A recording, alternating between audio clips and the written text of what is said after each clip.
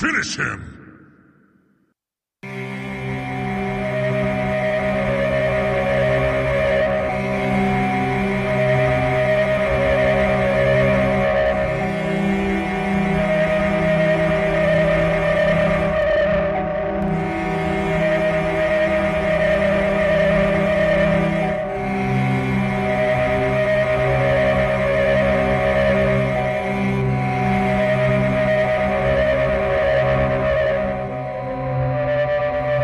This is the Blood and Black Run podcast.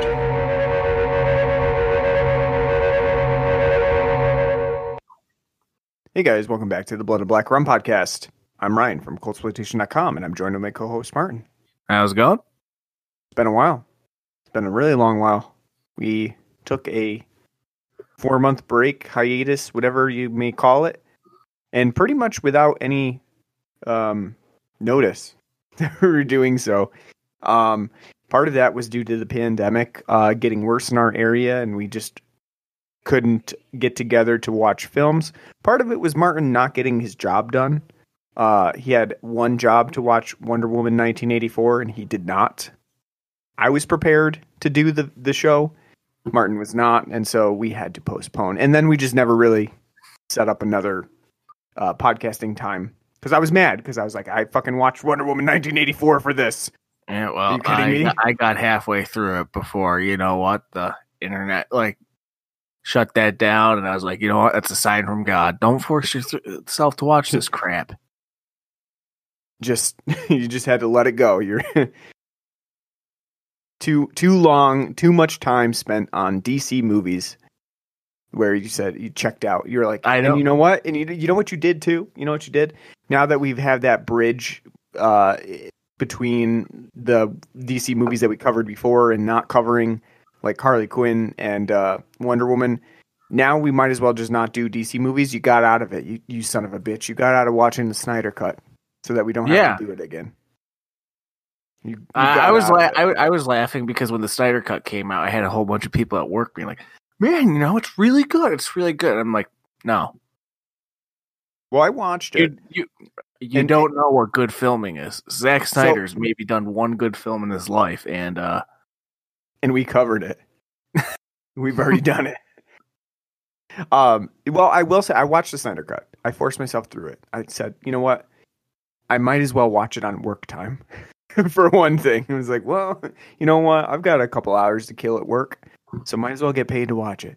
While I was working at home, I watched it, or at least part of it, because the movie's fucking 4 hours long. So, you know, maybe that's one way I'll finally watch it is because I do know they did cut it into chapters.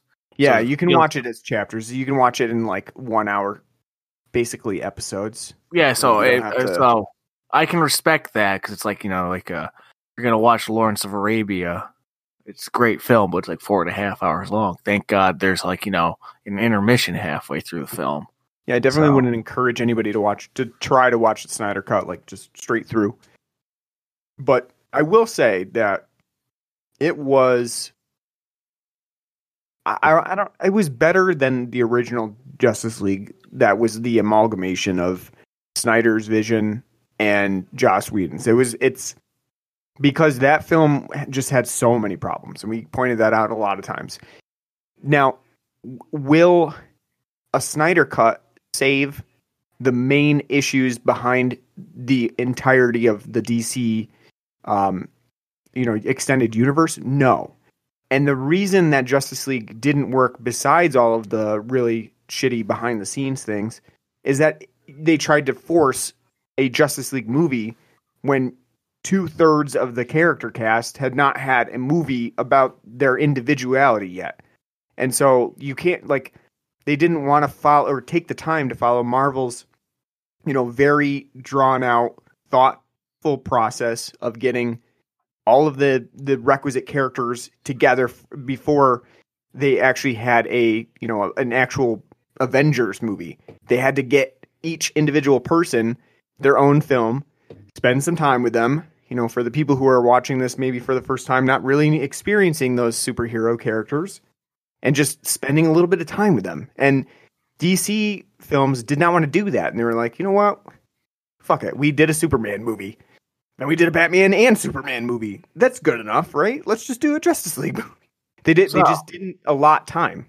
So, speaking of a Warner Brothers tradition like no other, Mortal Kombat, and That's how the franchise building for this film franchise, because they've already done press releases saying if this film does well, they already have like 3 or 4 more in the pipes.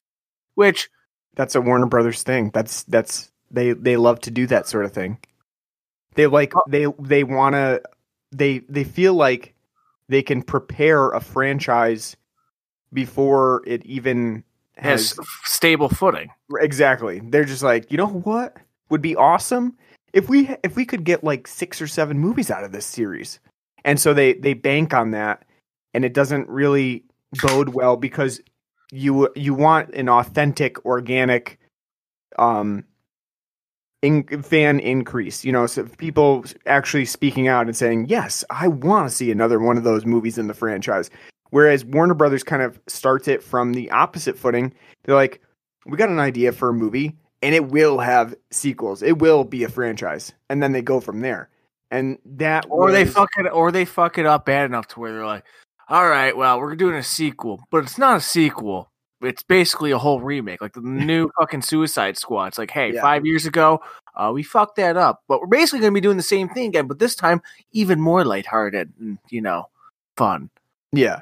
And it's the same thing with like the Dark Universe that occurred, with the Universal monsters that we covered, where it was like, we've got a great idea to just do a whole bunch of films in this Dark Universe series without really thinking about the quality of it, and then it just fell on its face. Nothing happened. It's one of the great shames that we've been robbed of, like doing a Dark Universe film every year. Johnny Depp as the Invisible Man was robbed. Russell Crowe as Dr. Jekyll and Mr. Hyde. Terrible decision on their part to have Russell I almost think that Hollywood, especially when it comes to these like franchises, they need to kind of go back and find themselves. They need to like kind of adapt a 70s auteur style. Give somebody that's, either like it doesn't even have to be like a big name, like, director or whatever, or writer, but give somebody who's got a clear vision and just let them go. Because that way, at least you won't have a 5 billion hands in the cookie jar fucking everything up, and you'll live and die by that person's vision. It's one of the things I can kind of respect about, like, when it comes to Star Wars, like The Last Jedi. It's a terrible film, and Rian Johnson did a terrible job bastardizing a lot of characters from the franchise. However, it was his vision, and his vision alone, that led that film down the shithole. That's why we got the Snyder Cut all these years later, because Zack Snyder's like, I want to make sure that people remember Justice League for what it was supposed to be, and not them, being like, hey, Joss, you want to make some extra money? Yeah, sure. Well, you're right.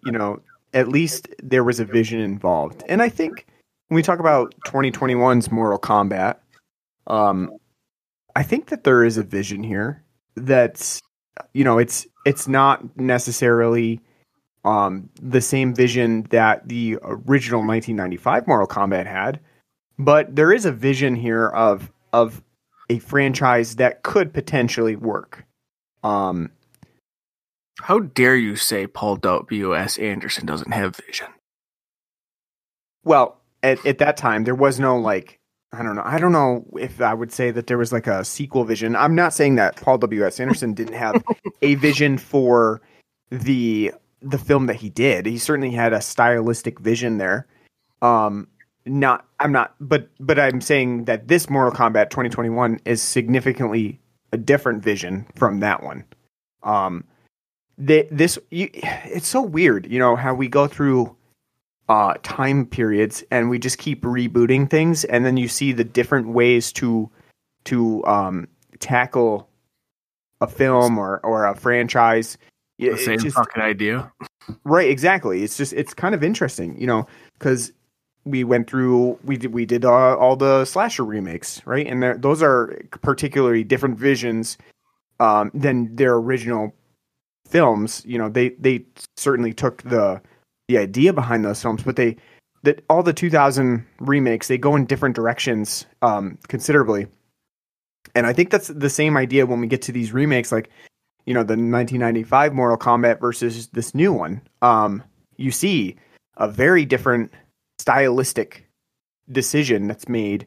And here, you know, there's a semblance of like, hey, this has history, you know, not just from the video game perspective, but from the film perspective. But the stylism of this movie does not really do anything to try to like match the 1995 version. You know, I know a lot of people were thinking like, oh, is there going to be like, you know, nice techno sequences in this 2021 Mortal Kombat? No, not to the extent that like 1995's has. You know, so the other thing is like, this is a hard R, and the other one was a PG-13 that doesn't really, you know, it doesn't meet the gory fatalities that 2021's Mortal Kombat has. So there's a lot of differences between the two. Are either of them like particularly amazing movies? No. They have their own, I don't know, their own take on it and their own uniqueness.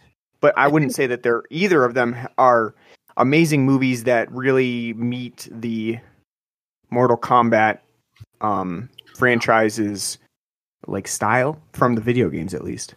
I think also too the big difference is the 95 Paul W.S. Anderson, MK, was right at the heat, you know, like the apex of Mortal Kombat as a franchise. By that point, for you kids out there who don't know, there used to be these things called arcades where you would pay quarters to play video games. And at that point, we were on our third Mortal Kombat game. It's been out for only a couple of years, big success for Midway. And the movie comes out right at the height of Mortal Kombat. Now it's almost next year will be 30 years since the first game came out. Now they have a lot more to kind of go off of, and it's more like, you know, there's definitely, if you're somebody like me who's been a fan of the franchise since 1992,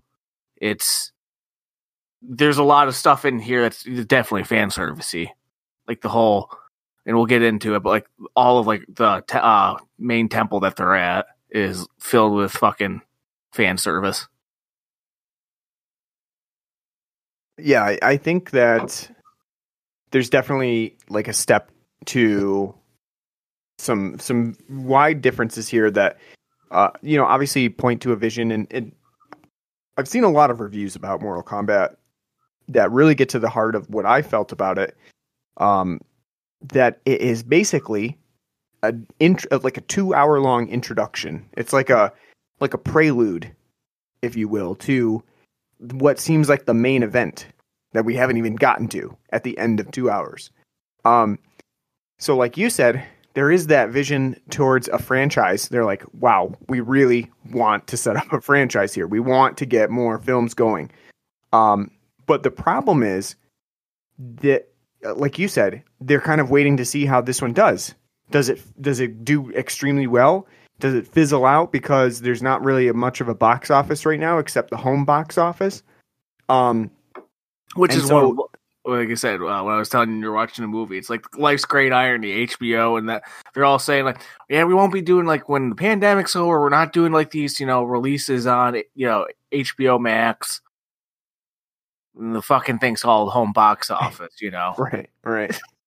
But they're preparing a franchise, but they're not knowing if it's actually going to go through because they don't want to risk spending the money on the next franchise if it doesn't do well, which is, I guess, a smart business move. But when you set up your first film to be basically a prelude to those sequels, that's like a very risky maneuver in itself, because now you're saying you're really, I don't know, it's almost like an Ouroboros, you know, like you're eating your own tail, where you're saying, well, we want to make a franchise, so we're going to make a movie that leads up to a franchise, but we're not sure if this movie that leads up to a franchise is going to spawn a franchise. You know what I mean? It's I'm not really sure exactly the reasoning behind that, but I would say that like I don't know that they should have gone the route that they did with the storyline. They could have changed it a little bit and still had it so that it could lead to a franchise, but it didn't rely on going towards like a sequel. Like you didn't have to have one. If there wasn't one, okay, all right, it was a standalone movie and so be it. But I think they definitely, and we'll get more, like I said, we'll get more into it when we break it down into the nitty gritty nuts and bolts, but I definitely think they could have done a much better job at framing the story. And that, like I said, and that's not just coming from a fan of the huge fan of the franchise. That's just on a storytelling level. I think there's a lot of choices they made that are pretty bad. I think the interesting thing about what they did do is that it probably is pretty difficult to come up with a Mortal Kombat story that where you're starting things like you have to kind of think like the audience is stupid, that they don't have any other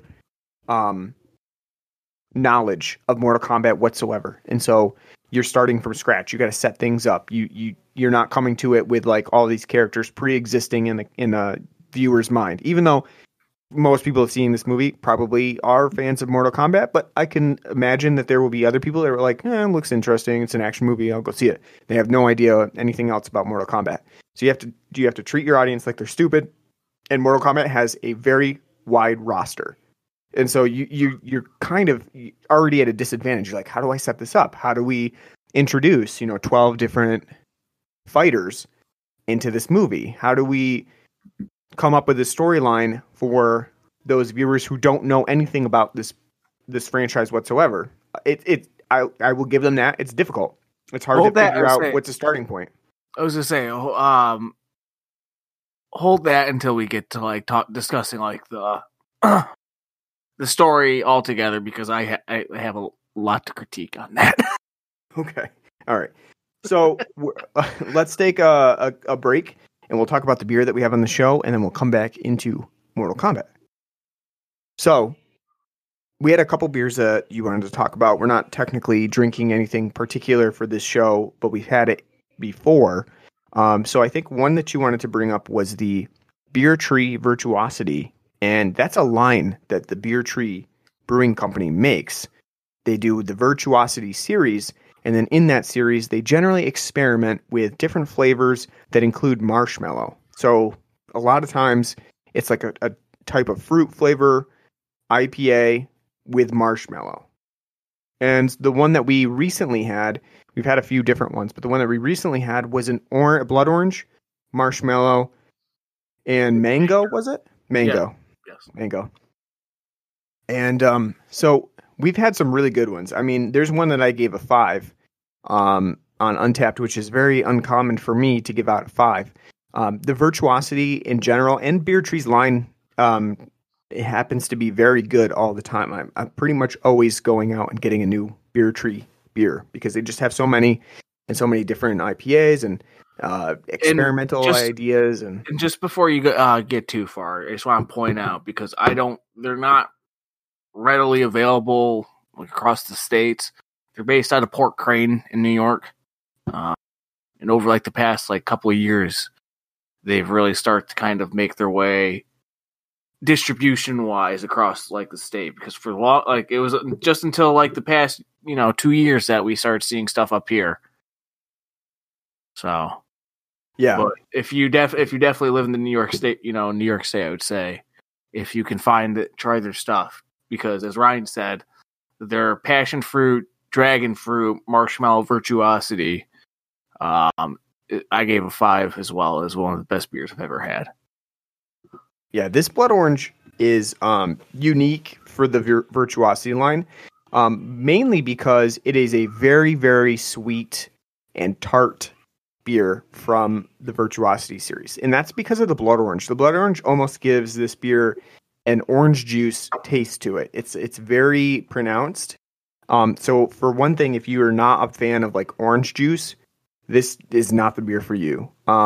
It is definitely going to be one of those beers where the orange really comes out like very strongly flavored. Blood Orange itself tends to be pretty tart. I'm a big fan of Blood Orange. One problem that I have with some of like the flavored Blood Orange beverages is that it tends to just taste like like orange. The blood orange part of it that has like this distinctive flavor doesn't come out very often. In this case, it does. So it has a blood orange flavor to it, and the marshmallow comes out as well. But what you tend to find with this is that you're drinking like a blood orange carbonated marshmallowy drink. It's not doesn't really taste like an IPA because the hop balance is not really significant enough to overpower the orange juice flavor. And the mango is like nowhere to be found in this one. But I will say that I did enjoy it, just not to the extent of the other Virtuosity beers. Now, I know you were not a fan. No, I did not care for it. You're right. Yeah, I think blood orange, you do have to actually get that blood orange taste. That's like a good blood orange is like a nice mix of like orange tartness, but it's also got that grapefruit bitterness. Mm-hmm. And I was really looking forward to seeing how that paired with mango because I love mango. It just didn't work at all for me. The mango is, as you said, non-existent. I didn't get any mango flavor. I didn't taste any sweetness in the beer. It was just straight bitterness, almost just like straight grapefruit bitterness. And it just didn't, pair that well with the marshmallow. The marshmallow is there, like you can taste. No, it was there, but I mean, it's present in all the Virtuosity beers. But it's just, I don't think blood orange, like especially the way it was presented in this beer, pairs well with marshmallow at all. I think you want a nice sweet, a sweet, kind of flavor to pair with the marshmallow. Kind of enhance both, flavors. Here, it was just like bitter, almost like really bad fresh pressed orange juice and slight, marshmallowiness. Mm-hmm. I wasn't a fan. Granted, me saying it was like bad orange juice, I'm not saying like it's a god awful beer. Don't ever drink it. I'm saying it's just I don't think it captured the blood orange flavor well, and there's no mango either. So I'd say definitely try it because it may appeal to you because blood orange is kind of a very, I would say like a hard kind of thing to get down because it's such a precise and unique, kind of fruit profile. Mm-hmm. So the other one that you wanted to talk about was, I think you want to talk about the artisanal, right? That I had. Yeah, you can talk about it. So the Artisanal Brewworks, which is a local craft brewery in our area in Saratoga, they've been making these Warheads sour beers. They're technically beers, but they're more like malt beverages. So they've done a line of malt beverages with the Warheads line. It's actually officially licensed by Warheads as well. So that's the official flavor and like artificial coloring of a Warhead. And I like the malt beverages. I think they're pretty good, nicely sour. And I think we've talked about them on the show before. This is their first time making hard seltzer, since everybody's making hard seltzer now. They had to get into it. And they decided to make the Warheads as a hard seltzer. And they did it in very limited batches. They were actually only available at the brewery on one Saturday. But our local beer store managed to snag a few cases of it. I got the last one when I went over there the other day. And so I tried the watermelon Warheads Warheads hard seltzer, today. I thought it was actually really good. It has the watermelon flavor that you would expect from the Warheads and actually very similar to the malt beverage flavor, except it's, obviously it's a hard seltzer. So the amount of flavor is not as pronounced and you're getting more of a hard seltzer aftertaste. Nice carbonation.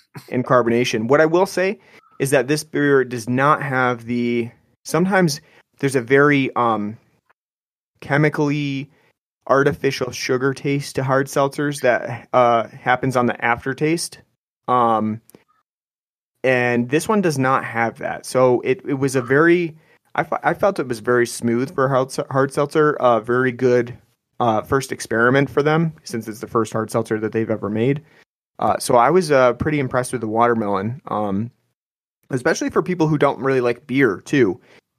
This hard seltzer would be the go-to for them if they want to try out that Warheads flavor, but without like the beer taste to it. So I definitely was impressed with the watermelon flavoring. I know a couple other people that I had seen review this, and they were not as big of a fans of some of them, like black cherry and the watermelon. But for me, this was really good. I thought it was a good experiment, and I'm excited to try the others, which I think it's lemon, black cherry. I can't remember the other one. It might be blue raspberry that they did. That's what I say. That's what it was for the regular Warheads. Yeah, that we had was the lemon, blue raspberry. No, it wasn't water. It was lemon. It was wait, hold on. No, it wasn't lemon. It was watermelon grape, blue raspberry, and black cherry. Yeah, they didn't have the lemon in the other pack, so I'm excited to try those ones and see how they did. But I was impressed with the hard seltzer flavor, and I'm not really a huge fan of hard seltzer. I definitely will drink them. Like if there's a hard seltzer around, I'll take it. But it's not my go-to, so it's not something that I'm always excited to have. A good mango hard seltzer is delightful. I would rather, like, if there is beer or hard seltzer, I'm going to go with the beer. But well, depends on the beer, obviously. But for the most part, I prefer beer. But I will go with hard seltzer, and I was definitely impressed by this. So. I doubt anybody listening is actually going to be able to get any of this. It was very limited, and they may be making more, but I don't think that they're, going very far out of the local area. So, but keep in mind, Saratoga, New York, Warheads beer and seltzer. Anything else that you wanted to bring up on here? I think we got to the two big ones. The only thing I have left to plug is, it's that time of year again, folks, where we should be collecting Genesee money. We're not. We're not sponsored by them, but we're just big fans of the product. Their Ruby Red Kolsch is out again, and it came out early this summer because of COVID. So, and the distribution's getting larger and larger. So if you can find it, pick up the best beer you'll have all summer. Absolutely. Very delicious. All right, so on to Mortal Kombat 2021. Obviously, we came back from a hiatus of podcasting to do Mortal Kombat, so we have some interest in the film. And Martin, as you have probably heard on the shows previously, when we did the original Mortal Kombat film, he has definitely a vast love of the franchise. So that was one of the reasons that prompted us to bring the podcast back, since Mortal Kombat was going to be a big release. And not only that, but we saw the film in theaters. We actually went bothered to do that. I know, we went to the theater. So just a quick note: it was safe. I'm fully vaccinated. Martin is half vaxxed, and our theater is basically like town square on Christmas Day. So there's barely anyone there on a good day. So we felt it was pretty safe to go. And just to say, going back to the theater, for one, I really enjoyed going back to the theater. It's been a long time since I think it's been like a year since I've actually been to the theater. And that was fun. Just, fun to watch a movie on a big screen with fairly good sound system for our small movieplex. And then the other thing was in there I felt very safe. There was no danger of being exposed to anybody. The seats were blocked off, so you could only take like every other aisle. Obviously no one sat next to each other, and there's only about 8 other people in the theater at the time with us. I don't even think that. I think there was 2 to the left of us and 2 behind us. That was it. Maybe 6, because there was 2 to the left of us, 2 to the right of us, and 2 behind us. So I think there might have been 6 other people in the movie in total. Plus, by going to the movie theater, we had the ticket girl giving us Mortal Kombat puns. She was. Yes, she was. So I just wanted to point out that though we went to the theater, it was very safe. And if you do plan on going out to the theater, just keep that in mind of, know your surroundings, know the busyness of your theater and the times that it's busy. And I think you're pretty safe, especially if you got vaccinated, you're safe to go now. It's very low risk for you. So with that said, let's talk about the good things that this Mortal Kombat brings to the table. So I'll let Martin start off because this is really Martin's podcast this time. A lot of times I lead the podcast, but this time this is really Martin's show. So go ahead, Martin. Take it away. What did Mortal Kombat 2021 do well in your eyes? It's a movie about Mortal Kombat. Okay, so just the conceit alone is enough where it's like, all right, it's a good film. New Line made it. Keeping with tradition.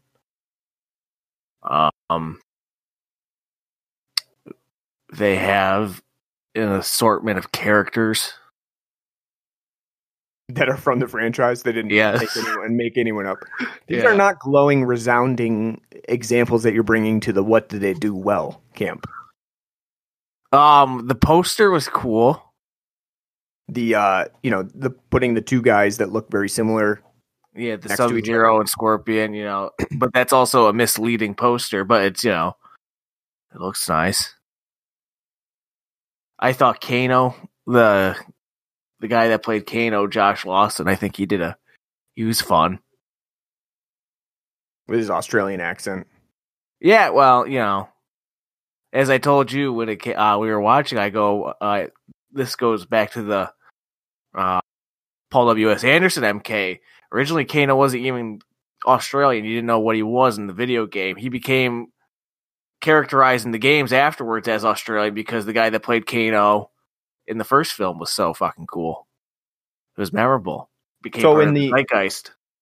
In the games, did Kano even speak? Like, was there any indication of his nationality? No, because in those games that no one spoke. It was just grunts and shit. Yeah, just grunts. So, Yeah. So there was no indication, like No, that he was backstory. Australian.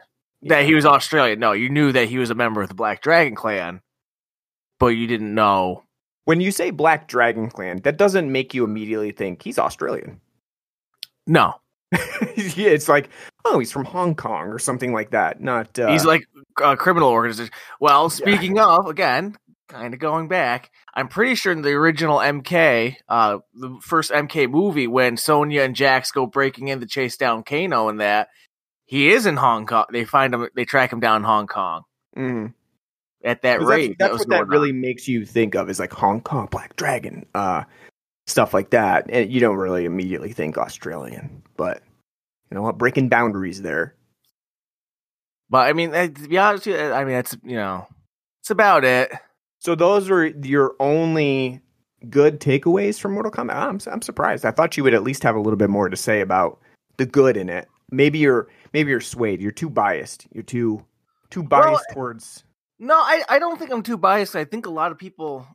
I think I'm an outlier on this. From what because I didn't, like I said, I didn't really pay attention to any reviews or what fans were saying, like diehards of the franchise were saying, and I started to look afterwards, and most people like this film a lot, and took more away, and just mainly enjoyed it for the fun, stupid romp that it is. It is a stupid romp, but I think the way it went about trying to convey things, I don't think works well. But well, so I would say that I'm in that camp of, I'm not a huge Mortal Kombat fan. I can't play fighter games worth of shit, so it doesn't really, I'm not one to follow because you lack discipline. That's right. I'm not one to follow the lore of the Mortal Kombat series. I played it. I used to play the originals quite a bit when I was younger.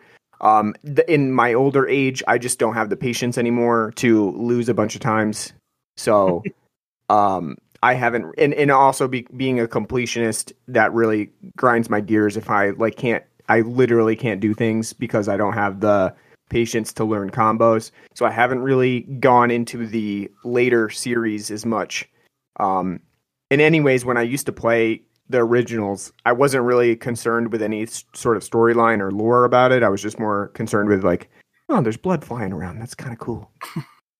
Well, I'm one of the weird kids that, yeah, I like it. It's fun. There's gore and it's, cool and shit. But then I'm like, I really like the story behind this, Right. Yeah, I never really got into the story at all. So I'm not even that well versed on the different realms and the different, different races and things like that that are in Mortal Kombat. I don't really have much of an experience with that. So me coming to it in that sense, I felt like I fell into that camp of where I said, you know what?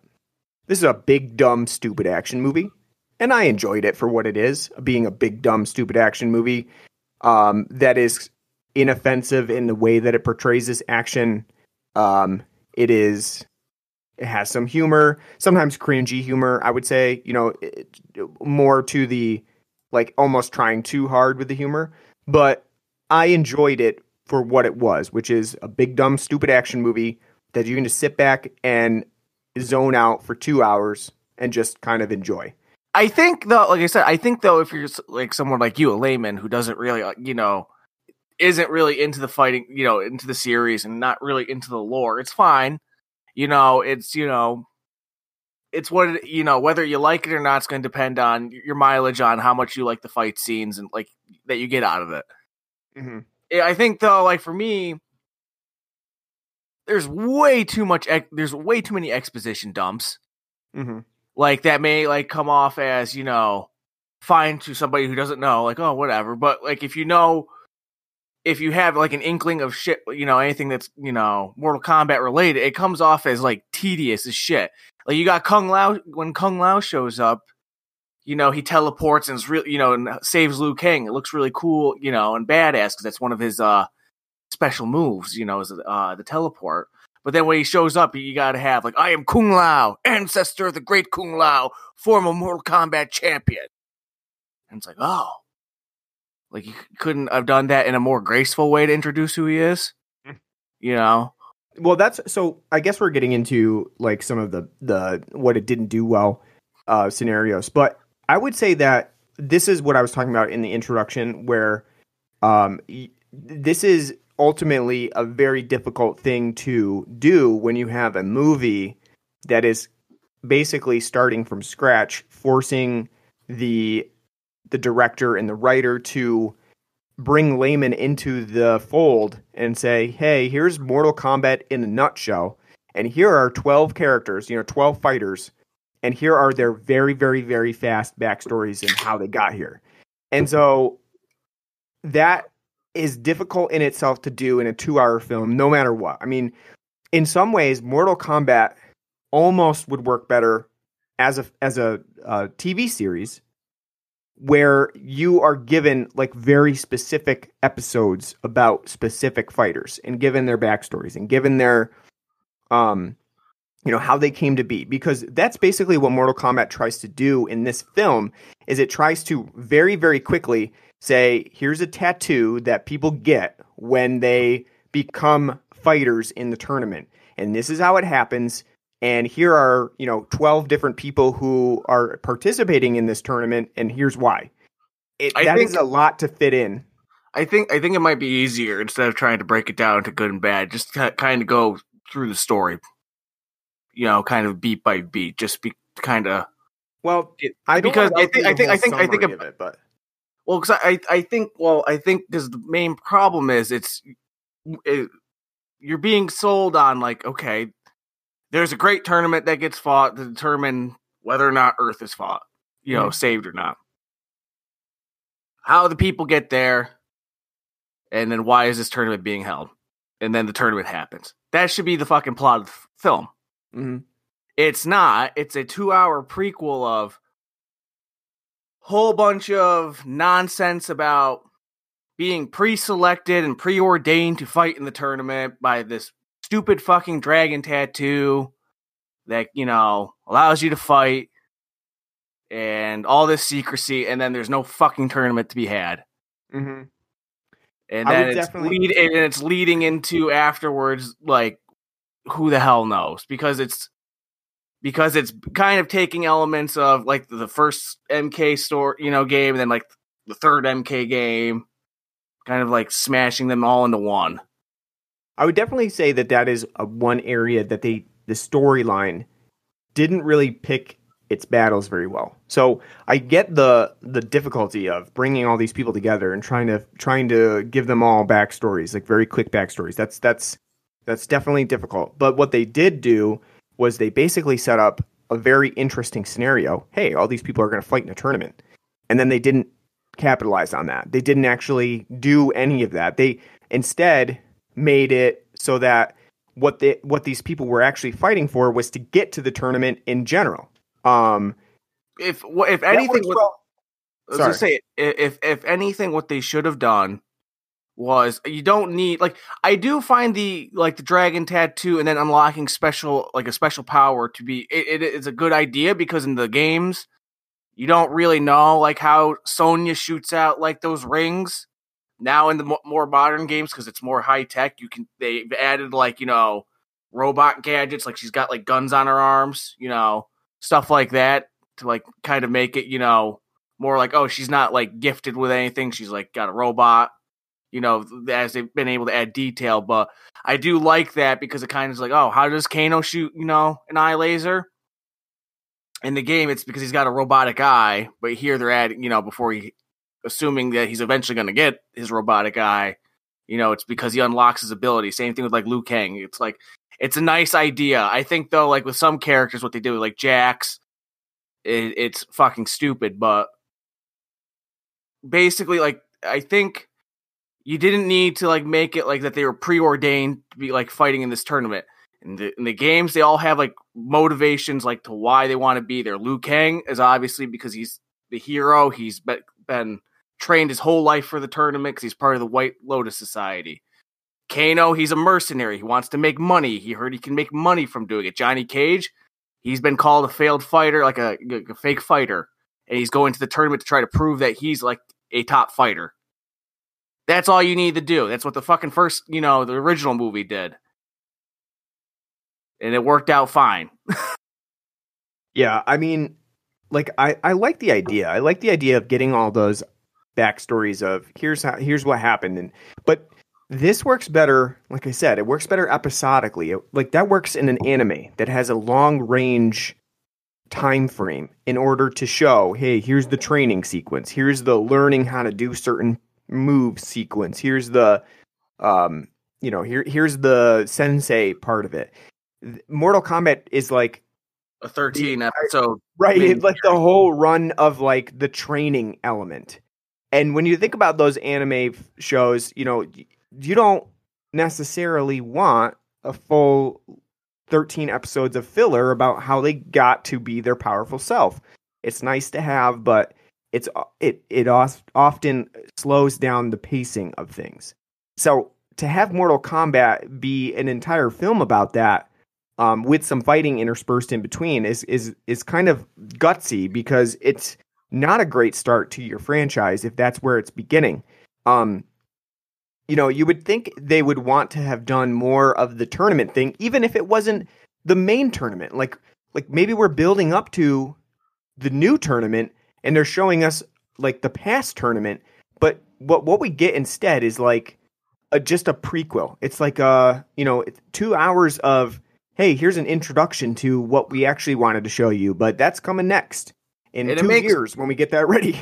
Well, it makes Raiden look fucking inept as all hell. Like, if this is like, he's not like, he is also supposed to be part of it. Like in the game's lore, he's protector of Earthrealm, but he does have like a hand in like choosing who is going to be fighting. Like, and you get to see that in the movie, like where, like, why is he like, there's hundreds of people at the Mortal Kombat tournament. Why is he hanging out with Liu Kang and Sonya and Johnny Cage? And he says it's because he's looked into their souls and they will not, save Earth.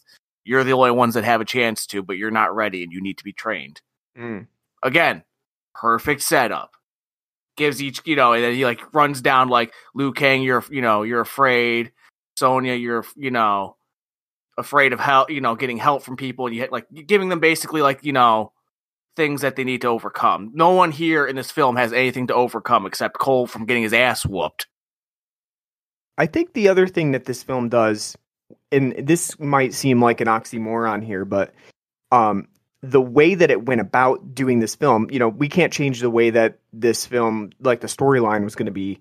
But what I can say is I think there's too many characters for the storyline, where you've got the film going after, like, I would say like second-rate Mortal Kombat characters, maybe third-rate sometimes.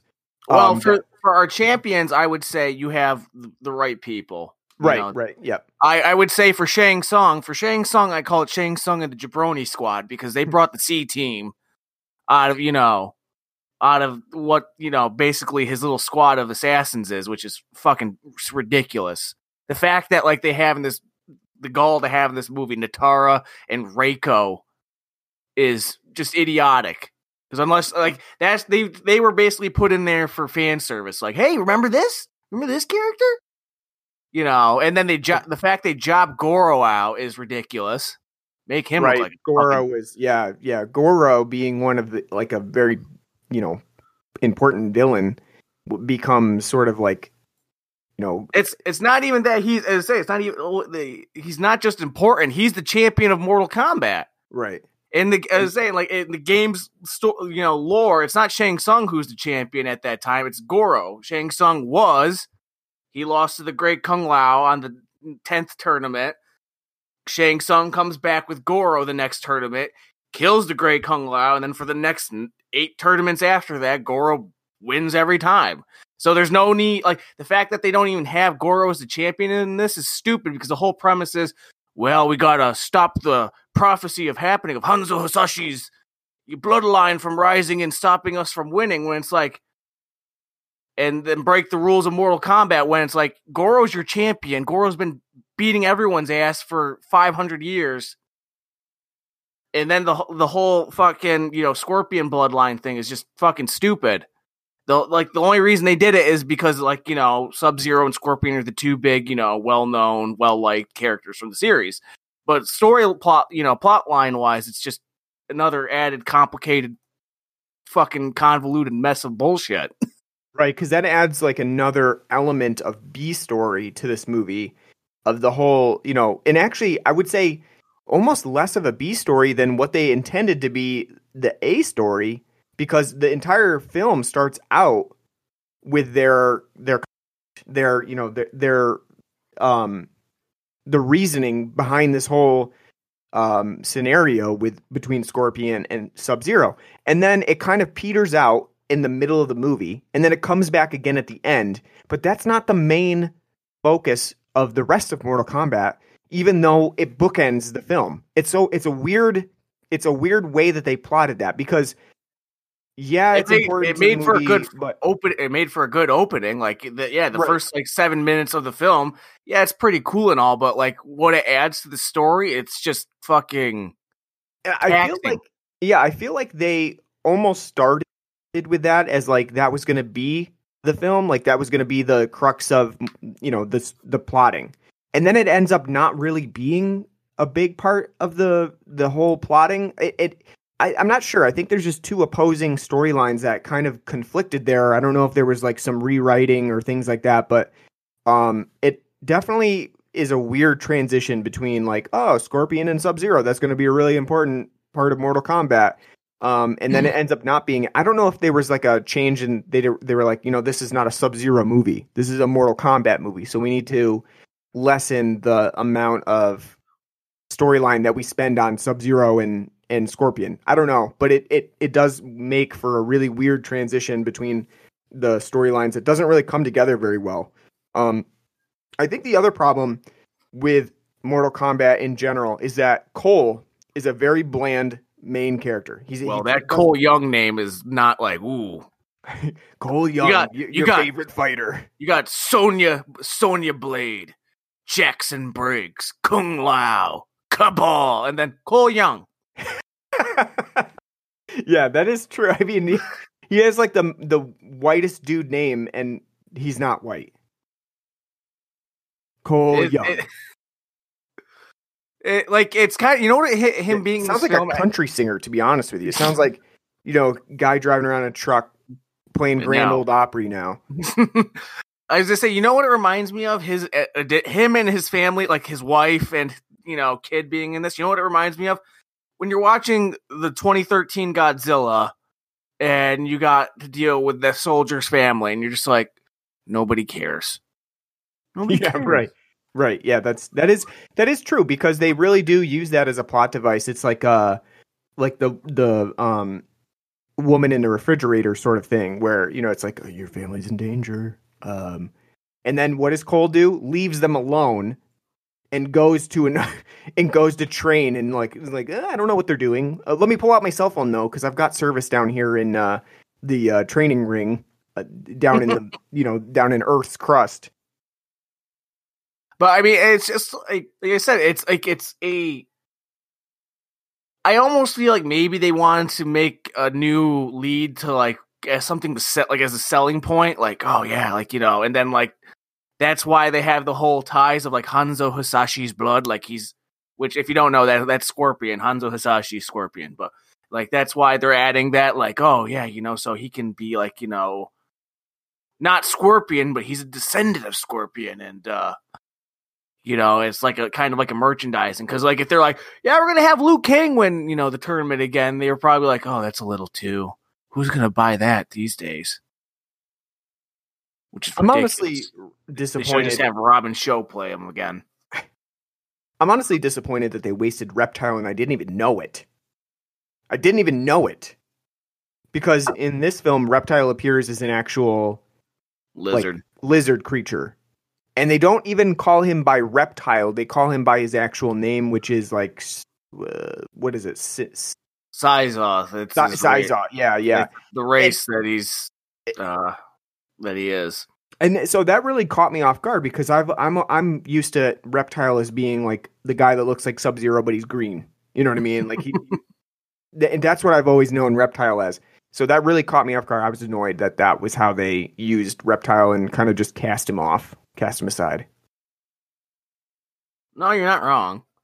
I mean, but there's like so many weird things, like it's weird too, because for the most part of the film they refer to Sub-Zero as Bi-Han, which if you know the game's lore, Bi-Han's the first Sub-Zero.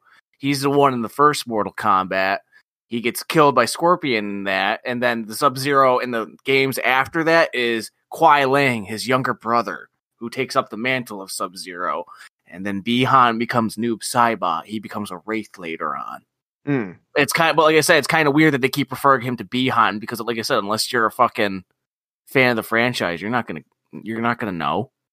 Right. And the same thing too with like Mileena being around. Like, she is one of Shang Tsung's assassins, but the fact that she's not wearing her mask the entire time, and you get to see her having like her crusty smile. It's not like they explain how that happened. Like, oh yeah, she's actually a clone of Kitana, who's not even in the film. All you see is one of her fans in the background. Is like, ooh, look at that. And Raiden's temple. And so it's like, you don't know that she's actually a clone of Kitana and a, Tarkatan warrior, because Baraka's not in here either. So it's style, all this, that kind of stuff's just kind of like weird choices. Right. I will say, like, from a layman, that doesn't bother me. Like, I did, because I wouldn't even know about it. So, like, sort of that sort of thing that you're pointing out, yes, like, people that love Mortal Kombat would probably take offense to that. For me, didn't really factor into my like or dislike of the movie, because I didn't know anything about it. But you're right, in terms of context, some of that information is just not there. When you're talking about Mileena and stuff like that, you're just like, oh, I don't understand why she's like the way she is, but the film says she is. So, like I said, because they rely way too much on exposition. So, like when they when the fucking Jabroni squad shows up, he's like, "Oh yes, Mileena, my great assassin, and Prince Goro. It's so great to have you on our side." And I'm going to watch this. He's going to steal his soul. This is really fun. It hurts real bad, And yeah. Yeah, I would say that there's a lot of like just glossing over, especially for the villains part. They don't really go into much detail about any of those people. That's just kind of like, yeah, this is my henchman guy, and so here's a girl that has a messed up mouth and teeth, and she doesn't really talk. But here's Cabal, who seems to be just a guy in an iron lung suit. Yeah, which, by the way, Cabal is originally, he shows up in MK3. Yeah. He's actually becomes one of Earth's champions. I mean, he was a Black Dragon member, but he becomes one of Earth's champions because there wasn't a lot left to pick from. And so he does know Kano, and, you know, they were both members at the same time, but he didn't work originally. He wasn't working for Shang Tsung. So, I mean, like, again, like, it's kind of cool that he was shown because Cabal is a pretty badass character, that Iron Lung and, you know, the hook swords and shit. But it's just kind of, you know, like, he's just running around cracking wise and, like, expositing shit. Yeah, that's so. Like I said, you definitely you get information, but not enough. Like, you just don't know much about any of these villains to really care if they die, if they reappear in the next movie. Like, they're just kind of there. Outworld looks like shit too. Every time, like, a few times we get to see them in Outworld, it looks like shit when they're like, oh yes, Outworld is a terrible place and it's going to conquer Earth if we lose this tournament. And then, like, when they show Shang Tsung in Outworld, it just looks like crap. It just looks like a random desert shot and them on, like, a CGI cliff, like, oh yes, there's Natara flying above. So great to have you. I will say that I thought that the fatalities were pretty good. Until they were, like, saying flawless victory.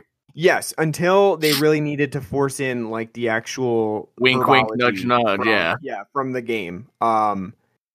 That was annoying because it just kind of, like, I don't know. They're trying to, like, break the fourth wall, but also, I don't know. It just didn't work for me to have, like, them throwing in, like, fight. And they did have, like, Kerry Tagawa as Shang Tsung in the first MK movie do that, but he was sinister and awesome enough to make it, like, you know, really believable when Sub-Zero froze a guy and then blasted him to be like, flawless victory, you know. This one, like, Kung Lao's, like, smiling after he rams Natara's head through, you know, his buzzsaw hat. Yeah. And he's like, I would say the gore effects are pretty good. So I think that you know, that holds up, but you do have to deal with the annoying, you know, interjections of stuff that you would hear in the game.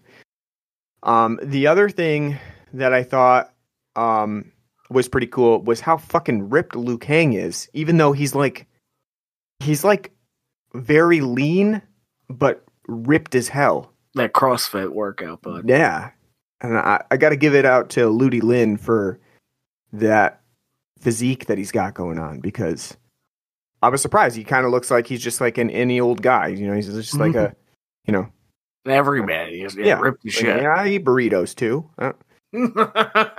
And then he takes off his little robe, and you just see like every single line of muscle on his upper body. See, again, why could, like, if you're gonna have like Ludi Lin as Liu Kang and be ripped to shit like that, why is he not the, you know, the game? That's just have him be the one to win. You don't need fucking Cole Young walking around being the guy. Kind of pointless. Yeah, is the payoff at the end with the Scorpion and Sub-Zero fight worth it? No, it's fucking stupid. The ice cage match. That's another thing, too, about this movie. The fucking fight scenes and where they're doing it, bland as shit.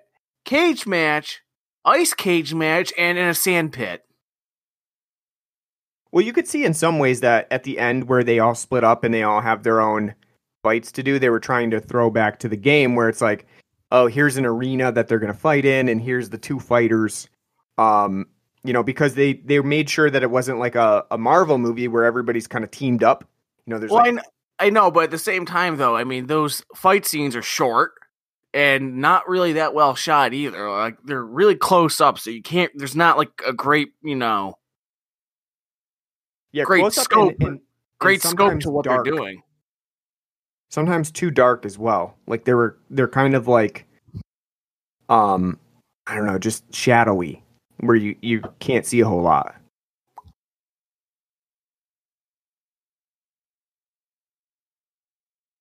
Anything else that you wanted to complain about? I guess I will say. Yeah, actually, there is.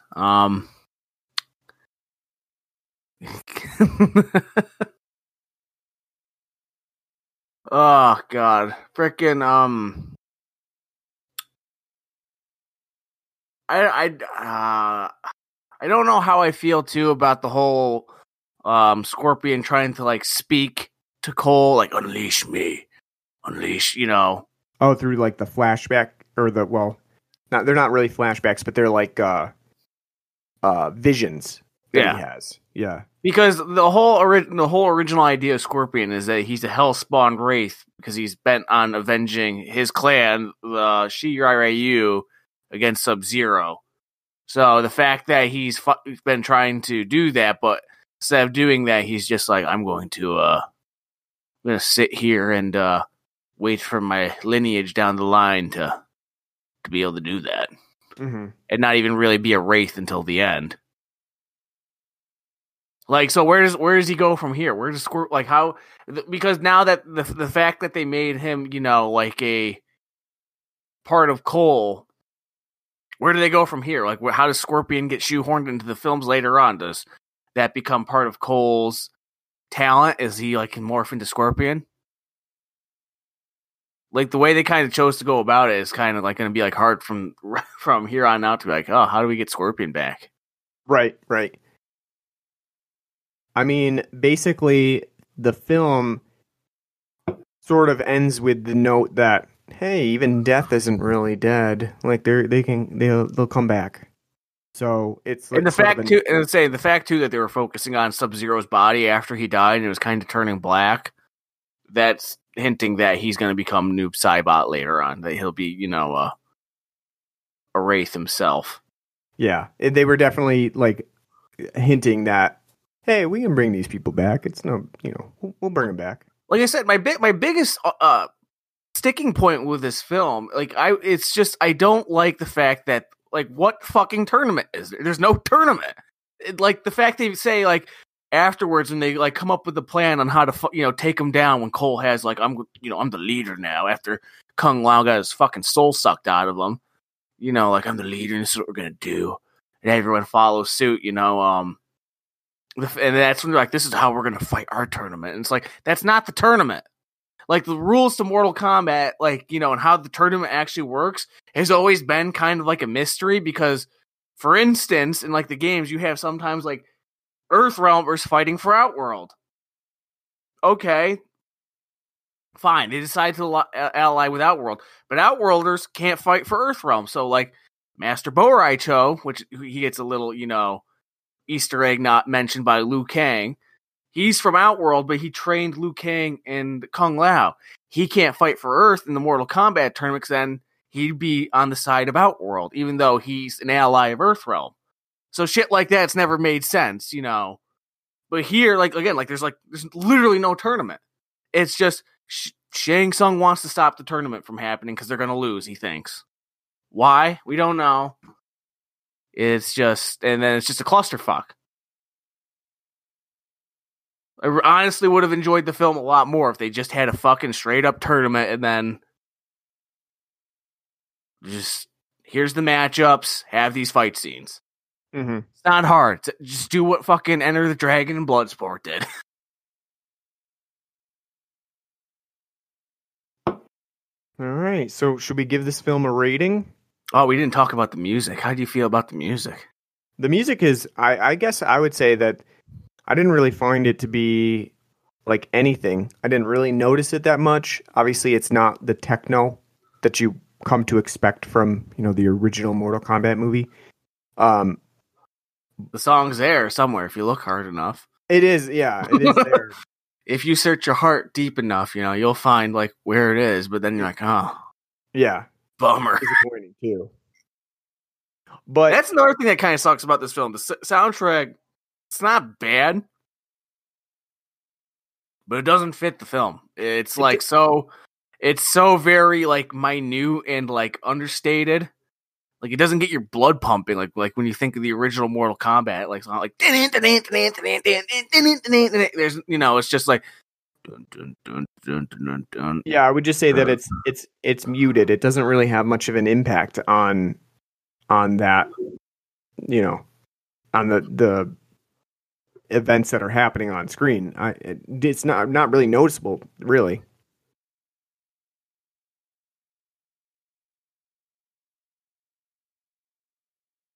All right. Did we get everything that you want to talk about? No, there is one more thing. Oh, one more thing. All right.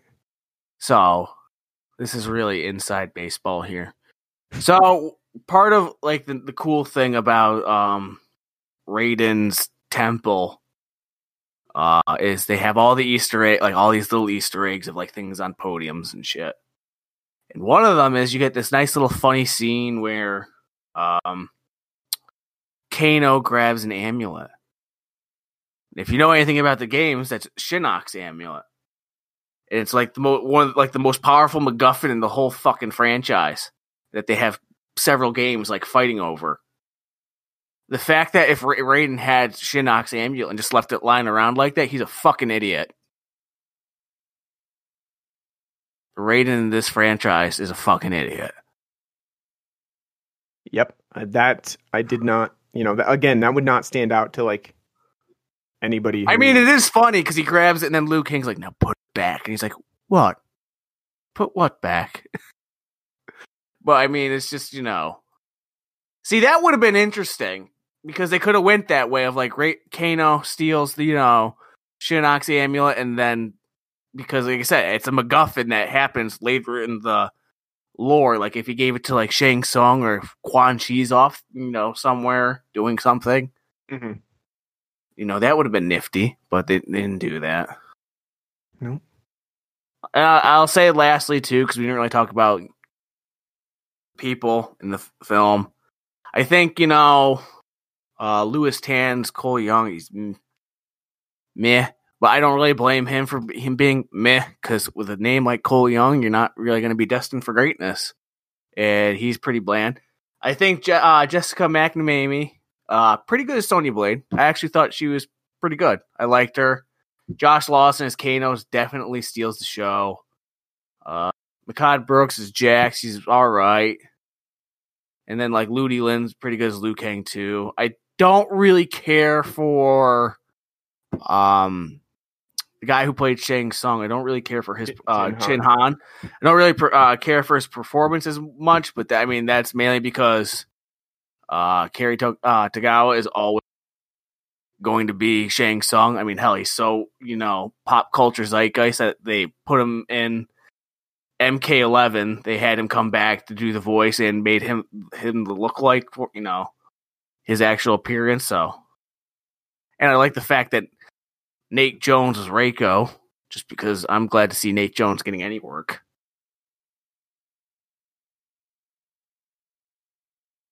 That's all I got. All right. So we got to give this film a rating. So, do you want to come up with a scale? Do you got a scale? No, you usually come up with it, so I'll leave it to you. All right, let's see.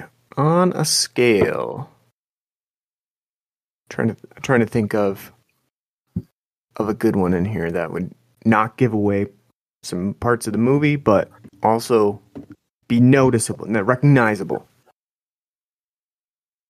On a scale of 1 to 10.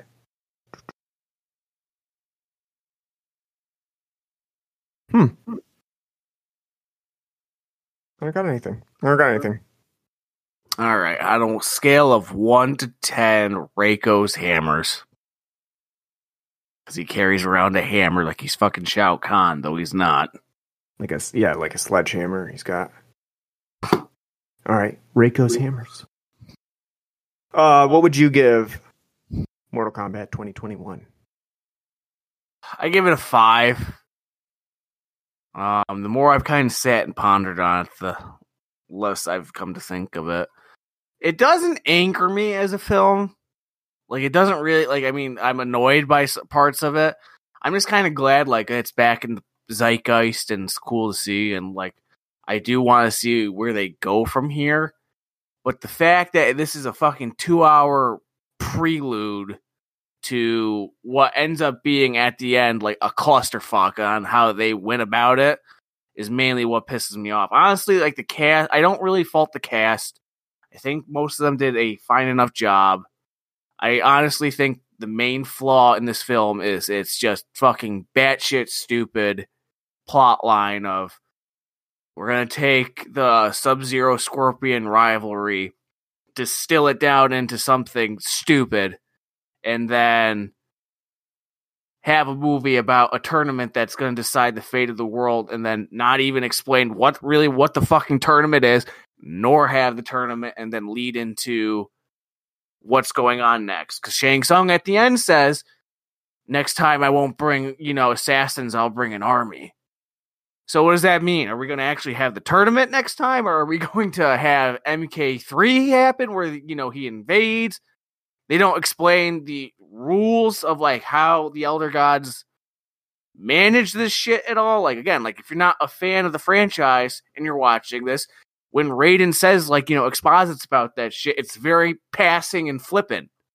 So you don't fucking know. So, I mean, and as somebody who does understand the lore and plot line, it's just a total clusterfuck. The fatalities are cool. I don't approve of Goro getting jobbed out like a bitch.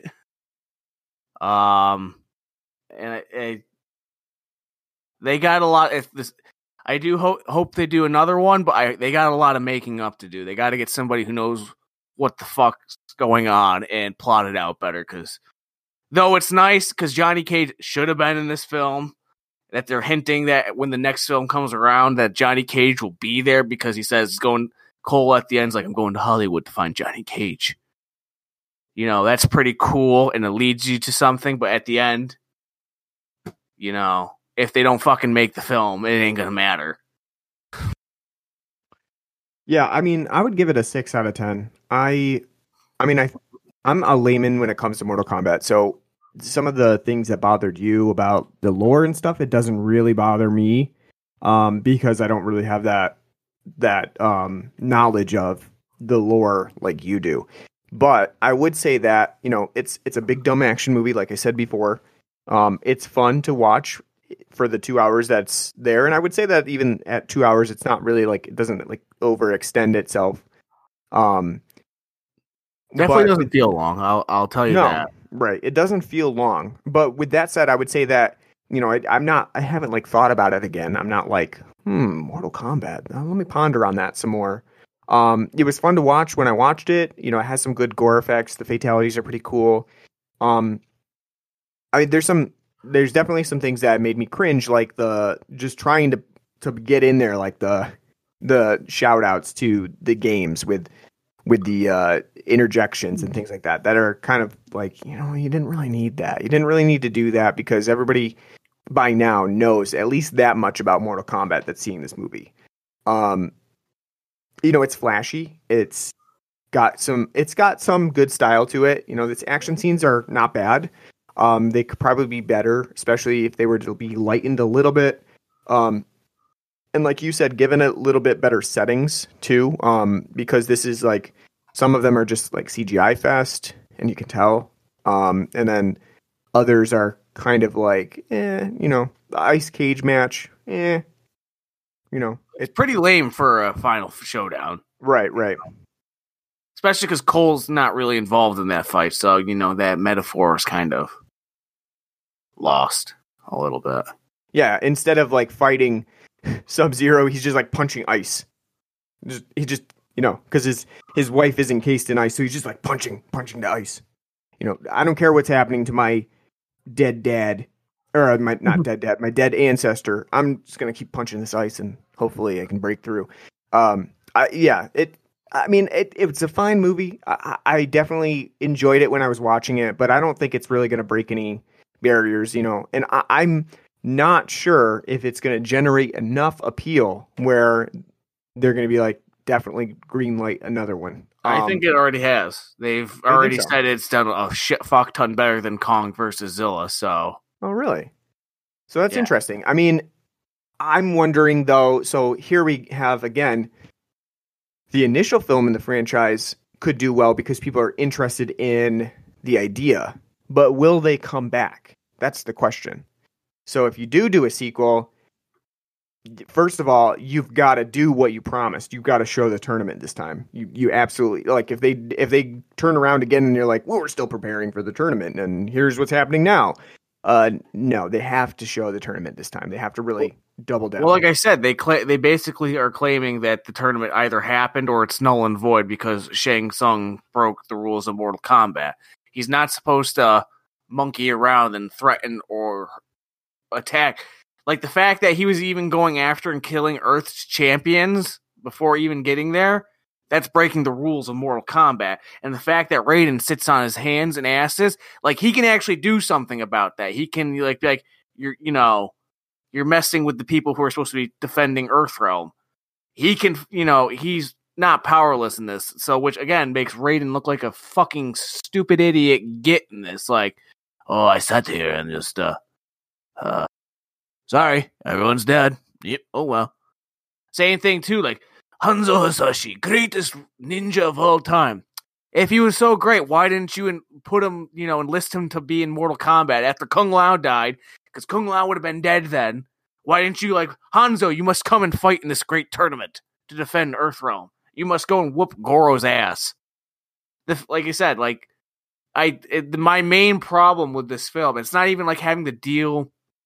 I mean, it does a little bit because I have an informed knowledge of the game's canon and lore, but like Jesus Christ, like it's so like fucking flippant and slipshot with like what's supposed to be going on when it comes to that tournament. It's annoying because, like I said, I do think the idea of having like a mark that give like that if you unlock it gives you like some of the supernatural powers that we see in the games. I do think that's a good idea. Like maybe Johnny Cage has that mark, and that's how he unlocks his like green orb shooting bullshit and like the shadow kick, which we find out in the later games that like he's apparently a descendant of like Greek warriors that were defenders that had that ability. But I mean, you could like fit it to however you want. I'm not saying like the films have to follow the game's lore precisely because that's going to be impossible. But I think to make a coherent story out of it's important, and I don't think they did a good job on that. I think like that's easily the biggest flaw in this film is the story's not coherent whatsoever. Yeah, I think they got to do the tournament next time. Otherwise, there's going to be some unhappy campers. I think they might jump into Civil War, though, like I said, because the way it ends, it seems like they're going to MK3, which MK3 is Shao Kahn invading Earth. They're going to skip right over MK2. And like I said, and as you said, they didn't even do MK1. They didn't even do the fucking first tournament. So, well, I guess we'll see. We'll be there to watch it again. All right, so that's our Mortal Kombat review, and our return to podcasting since we haven't been here in quite a while. Are we going to continue in 2 weeks? Have we got a new another episode that's going to come out? We should wrap everything up and just do the 95 more Mortal Kombat. What did we do before? Did we do Annihilation? Was that the one? We did. Yeah, we did Annihilation. That's just right. Because one day I was like, it'd be funny just doing Annihilation because it's a really bad movie. I think that, I don't want to do Mortal Kombat 95 again. I don't want to sandwich it like right away. do just because I want to be like, man, Christopher Lambert, isn't he great? Robin Shaw, always great. Lyndon Ashby, always great as well. Kerry Togawa, amazing. And then Bridget Wilson, hey, she's pretty good too. And then importantly of all, Talicia Soto, not just a Bond girl, but also Costas Mandalorian's former wife. And I just wanted to slip that in there because we are also not only sponsored by Genesee, we're also sponsored by Costas Mandalore. I think we should do Godzilla King of the Monsters to lead up to Godzilla versus Kong because we did the original Godzilla, the first one. Is Ken Watanabe in it? I don't think so. Yeah, I don't want to watch it. Is I don't know. Bryan Cranston in it? No, obviously not. He can't Well, be. Then I don't want to Unless watch. They bring him back into flashbacks. Is the soldier child alive? No, I don't think so. I don't think they're in it either.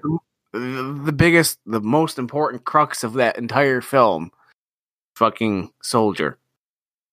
But CCH Pounder's in it. Who? From The Shield, CCH Pounder. I didn't watch The Shield. Oh. No. You know what? Ken Watanabe is in it. Yes. Oh, so Yeah. all right. I don't know. We'll talk about it. Oh, your favorite's in it. Vera Farmiga's in it. My favorite? You mean your favorite? You're My the favorite one. too. I don't know. We'll talk about it. We'll be back Makes me in 2 want to weeks. watch Bates Motel all over again. I know. All right, so we'll be back in 2 weeks with a new episode. I don't know what it's going to be yet, but We'll see. You never know. Yeah, you never know what random thing we're going to pull out and decide to do. We gotta do Leprechaun. You know what? We gotta do a Leprechaun because we missed it. Which Leprechaun are we on now? Leprechaun Back to the Hood. Wait, did we do To the Hood last time? We did. You don't even remember it because it was so bad. Well, because I also get them all. Yeah, because we did Leprechaun in space. I keep forgetting about the Vegas one because I think there's like Leprechaun and Leprechaun 2, and then in space. Yeah, we got to do. We're up to Back to the Hood, which I've never seen actually. I saw In the Hood, and I said, you know what? I'm stopping here. I don't even remember what happened. Not going any further. Ice-T was in that. I don't remember.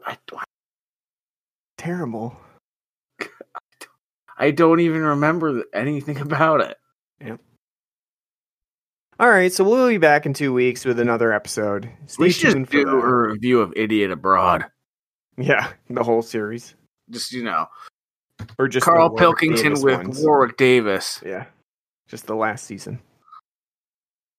All right, so we are on basically every single podcast app that you can think of.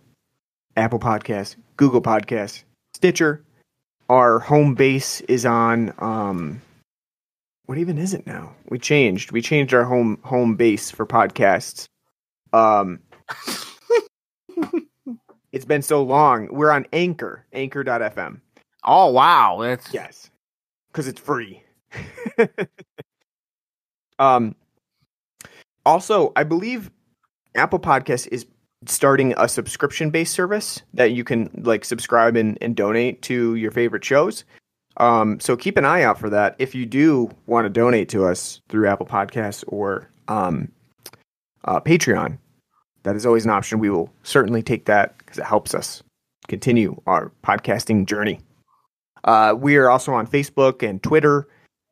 Just search for us on there, Blood and Black Rum Podcast. You'll find us. Anything else? We are on the web pretty much everywhere. You can find us by searching us on Google. And we have a email account as well at bloodandblackrumpodcast@gmail.com. You can write to us, let us know what you like, what you don't like, and any movies that you want to see us cover in the future. Other than that, we will see you back in 2 weeks for a new episode as we return to our podcasting schedule, I guess. All right, have a good one. Take care.